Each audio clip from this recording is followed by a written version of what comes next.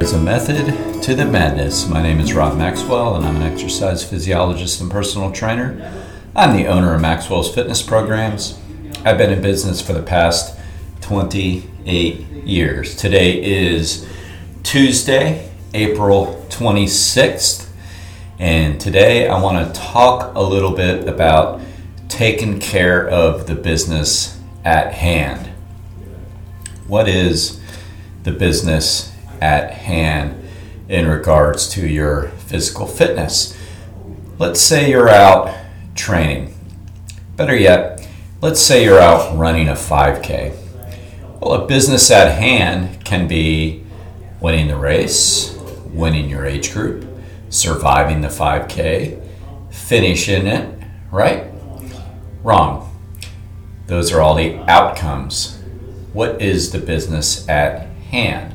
Now, those outcomes are nice. Let me use a different example. You're swimming in the pool. You might have a workout that you're supposed to do. The business at hand can be finishing your laps, doing the prescribed workout in a certain time. Incorrect. Again, those are all outcomes. Let's take it out on the bicycle. Don't worry, I'm going to get in the gym too. You're out on the bike. You're supposed to do a 30-mile ride, business at hand. Finish it. Finish it before your friends and get some ego gratification, you think.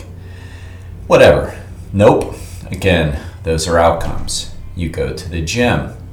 You're going to lift weights. Your trainer gives you a prescription. Your trainer has a workout ready for you, and he's waiting on you. And he's like Rob, so he's standing there and he's looking at you like, hello, you going to start anytime soon? So you might be thinking the business at hand is to get into that workout and get finished. Wrong again. Another outcome. The business at hand, the key is what? At hand. What is the business right now in all of these things that we're supposed to be doing? And it's form. It's doing it right. It's staying conscious in the moment of whatever you're doing. That is the true business at hand. And if you take care of that as best you can, and it is hard to do, the outcomes will be greater too. So let me walk you through that just a little bit better. So a lot of people understand that there's form in a gym. I think almost everybody understands that there's a particular way that you ideally should do a squat, a bench press, a chest fly, push-up, a pull-up. That's pretty well understood. What people forget is when doing cardio, and especially when doing cardio for competition, because you're a runner, you're a swimmer, you're a cyclist, maybe you're on the crew team, there's a huge component to form there. And I think that regarding those four I just named, people will easily acknowledge that that's true with swimming and easily acknowledge that that's true with crew. But oftentimes, running and cycling get forgotten about. And that's a big mistake. So let's talk about how we can improve that business at hand. Like, what are you supposed to be doing? Now that I'm in my mid-50s, I look at this a lot more than I used to.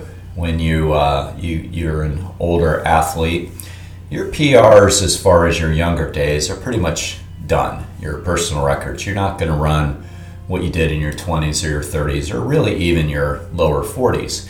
Not going to happen. That most likely. Not if you've been training for many, many, many years. If you're just starting out in your mid-50s, which I know plenty of people that have, then that's a different story. And it's not a bad thing per se. It's really not. I mean, who cares? Why are you competing against your 25-year-old self? It's really not a bad thing at all. So what you're looking for has to change, needs to change. And then it's better for you all the way around. So when I train and race, which I look at racing as merely training, and I'll explain why in a second, I'm looking to see how much I can stay dialed in to the form for the entire event. Naturally, I break it down. But my objective is, how do I stay dialed in for these, whatever, quarter mile, half mile at a time, 3/4 of a mile. For me, I have to break it down into little chunks because I'm going to get distracted. I'm going to start thinking about something else. The best thing we can do when we get tired is to actually focus on the form. Don't focus on extrinsic things like, where am I at in the placing of things? Have I caught this person? Did this person catch me? Am I winning my age group? Am I last in my age group? None of those things really should matter at the moment if you're taking care of business and you're taking care of the task at hand, which is doing your best with form, and pace is part of form every second. Sounds what? Easy, hard? If you think that sounds easy, go out and try it. It's one of the hardest things you can do. So when you're running, for example, most people don't understand that there's a form to it. A lot of people just go out and put one foot in front of the other. Now, I will say that there's not a perfect form for running or cycling or swimming or crew that everybody should follow, because everybody's a little bit different. But there are certain generalities that everybody should try to follow. And typically, when we start losing form, we're losing our own form. So I'm definitely not saying look on the internet as at a 24-year-old long distance runner and try to emulate their form.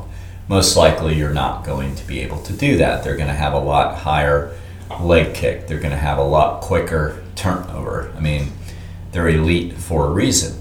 But we do have certain generalities that we need to try to practice for ourselves. For example, when you're running along, are you keeping your elbows close to your body? Are you keeping your hands up at your chest height, or are your hands dropping down your sides? Are you kind of laboring along way too back on your heels and barely picking the feet off the ground? You might say, well, I do that because I'm tired. I would argue you're getting tired because you do that. In other words, we're not supposed to run that way. We've been kind of taught wrong. You're supposed to run almost as if you're running downhill, with shorter, choppier steps, not long laboring steps, which are going to tire you out. Again, this isn't something you're going to fix overnight, and this whole podcast is about how do we focus on our form more than anything. So I don't want you to go out and try to perfect form. I want you to think about your current form when you're fresh, and how do you bring it back to that to the best of your ability. Is your gaze looking slightly angled down as you run, or are you looking too far up with your neck bent straight back, or are you staring at your feet? That's something else you should pay attention to. Are you keeping your spine nice and straight as you run, or are you rotating? Are you trying to drop your shoulders, your traps, or are you holding them up tight around your neck where you're going to get a neck ache? These are all things that you really should be focusing on. That is the task at hand. And I go back to when I first started doing triathlons in the early to mid 90s. And I had a friend, she was in the graduate program with me, and we'd run together, and she was far more experienced than me. I was coming from a bodybuilding background, so I really didn't know too much about endurance and running and all that. And she would say, whenever you get tired, think about your arms. Think about the arm swing. Try to speed them up a little bit. Quicken that a little bit. Naturally in good form, meaning like I just talked about. Your elbows are bent to your side. Your fists are somewhere around your chest. But pick up the arm swing a little bit. Focus on that. Don't focus on feeling tired. Or don't even really focus on trying to move your legs quicker, because if you speed up your arms, guess what? Your legs are going to follow suit. It's just what the body does. Go try it. You'll see what I mean. If you stop your arms, like straighten your arms out and just stop, you're almost going to come to a stop. So the arm gait can really, really influence the leg gait. And guess which one you have more control over. So the task at hand and whatever you're doing is always going to be remaining conscious on the form of what you're trying to do, which can be very, very hard. You might be looking at it like, wow, I've got to run a 5K, 3.1 miles. How do I keep this focus this long? It's hard. That's why you break it up. But I promise you, if you do that versus focusing on things you can't control, like your breathing, you're not going to have a lot of control over that. Your breathing is involuntary. Sometimes we actually mess ourselves up when we try to focus too much on that when we're doing endurance. If you have a habit of breathing through your nose on the inhale and on the mouth on the exhale, you can do that as long as you can. I'm not suggesting you can't. But breathing per se is involuntary. And if you start focusing on that, you might make yourself anxious. So instead, you focus on your gaze of your head and eyes, lowering of your traps, raising your fists, keeping your elbows in, pointing your torso, your upper torso, as I was suggesting with the client this morning, downward more, to where it's like you're running downhill. Those are what you focus on. Increase the cadence of your arms, which will pick up the cadence of your legs. That's what we focus on. We do that in little intervals of whatever you think you can do. And just like meditation, when you find yourself daydreaming or thinking about how much you have left, which is daydreaming, or am I going to catch this person, which is largely out of your control and not going to do you any good to think about. Just bring yourself back like you would a mantra in meditation and say, nope, focus on my form, get here and now, and keep running. Very Zen-like runner, right? It really, really works. Same thing on a bicycle. A bicycle, I see people really lose focus all the time, even more so than running. Because cycling can actually be fairly easy if you let it. You have to really apply pressure to the pedals to make them go faster. That sounds like common sense, but you'd be surprised at how many people, trained athletes, don't get that. Running kind of takes care of itself. Running is almost hard no matter what you do. Cycling can be very easy or very hard. Running almost is never very easy. We call that walking. Running is not very easy for 95% of the population. Cycling can be. So there has to be more of a conscious effort to go faster. So like running, there's certain practices with cycling. Make sure you're squarely on your saddle. Make sure your knees are over your ankles. Make sure that your medial, your center part of your ankle, isn't turned too far out, isn't turned too far in. Make sure that you don't have a death grip on wherever you're holding the handlebars and that you're keeping your wrist in a neutral position. Make sure that you're keeping, regardless of what kind of handlebars you have, whether you have regular, beach cruiser style, comfortable handlebars or aero bars. Make sure that your wrist is in a neutral position and your chest is upward and you're not slouching, which is going to cause a lot of back pain. Focus on, once you get that in order, focus on the pedal stroke. I would bet that most people riding a bike don't understand that there's two components to the actual pedal stroke. Pressing downward, which everybody does, we call that mashing. You're only using your front thighs, your quads when you do that. And pulling upward, which is using your hamstrings, which yes, you can only do if you're clipped in, or if you have cages on your pedals, or if you have cages on your spin bike, then you can do it. That's why they're there. They're not there to keep you safe. I used to think, oh, you keep your foot in, it's safety. It has nothing to do with safety. I mean, come on, you're on a spin bike. The cages are there, or the cover over the top if it's a life cycle or whatever, so you can pull up with the hamstrings. At least 33% of the motion comes from the pull up the hamstrings. So can you imagine not utilizing that? How much power you're giving away? Think about how easy it could be, say in a bicycle race or a hard training ride, where you're just losing consciousness, not literally, but not staying in the moment. And you're just kind of, looking around, oh, look at these birds, look at this, look at that, which is great if that's what you're out there riding for. But if you're riding for performance, how easy it would be to totally forget you're supposed to be pulling up on the pedals because you're just not trained to do it.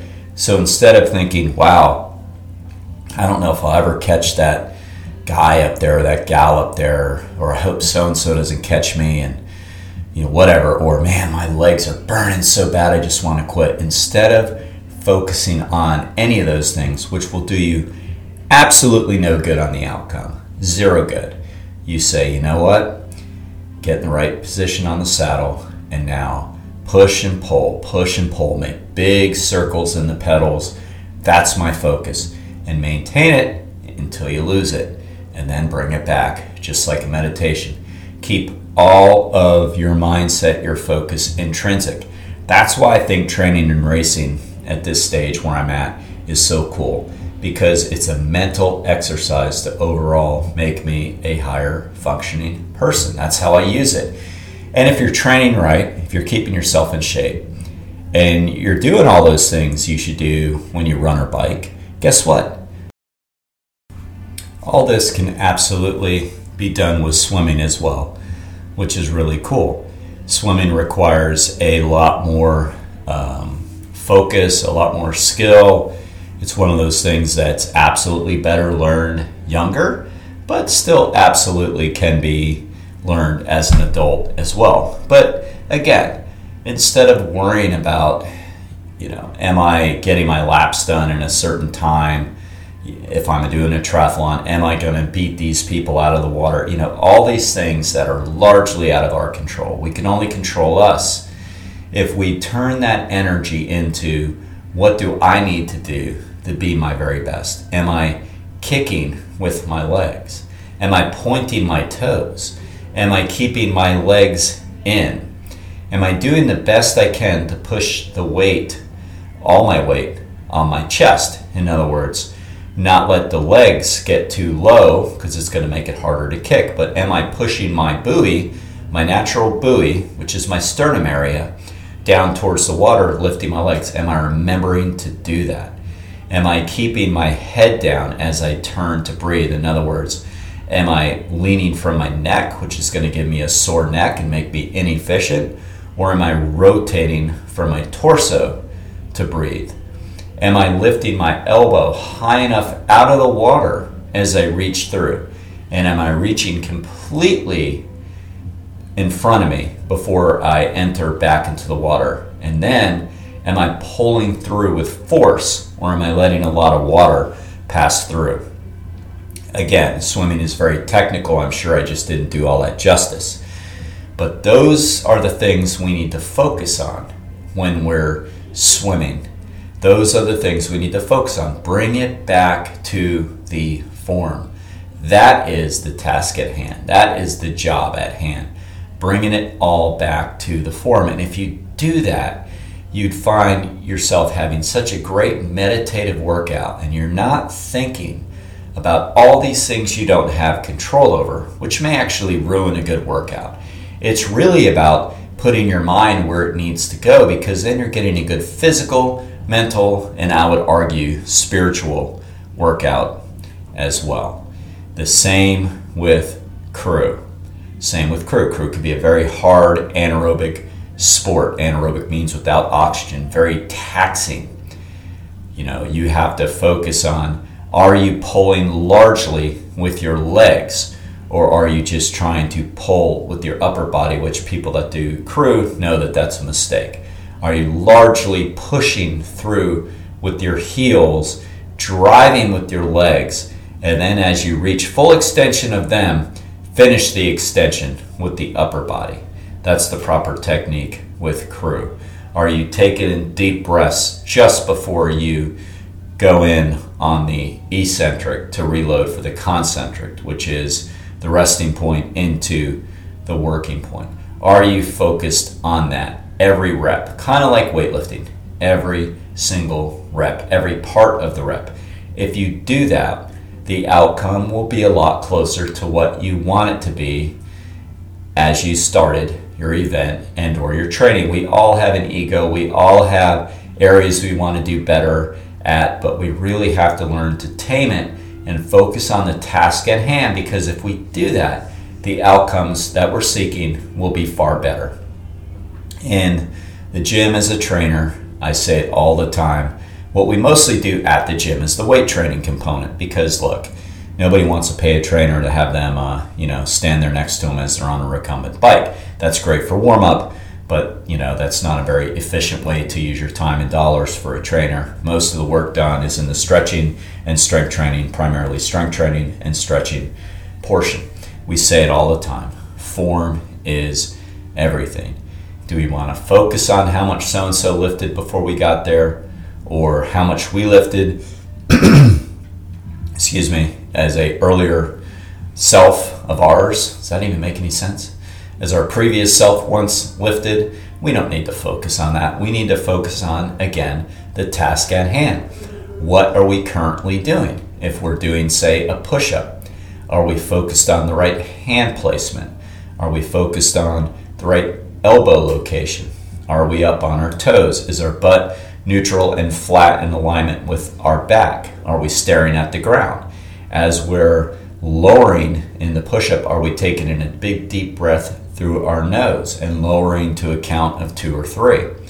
Once we get near the bottom, are we pausing? And then are we pushing out forcefully, keeping our elbows out and blowing the air out through our mouth? That's what we need to focus on, good form. If we do that, our push-ups are going to get stronger, and so what we're seeking extrinsically will eventually happen. That's just one example. I can go through a million at the gym. The important part is we focus on our form. We make our form a basic meditation. It's a great way to work out. It's a great way to get what you're really, really seeking and give your mind a rest and absolutely improve your performance. This isn't just, how do we, lower stress? No, this is about, I coach. I'm a trainer and a coach. I coach people to be their absolute best.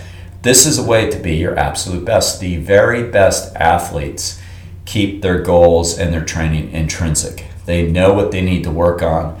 They know what they need to practice. They could be almost in a bubble when training with other people, which is a good idea. They're not looking around. They're not distracted.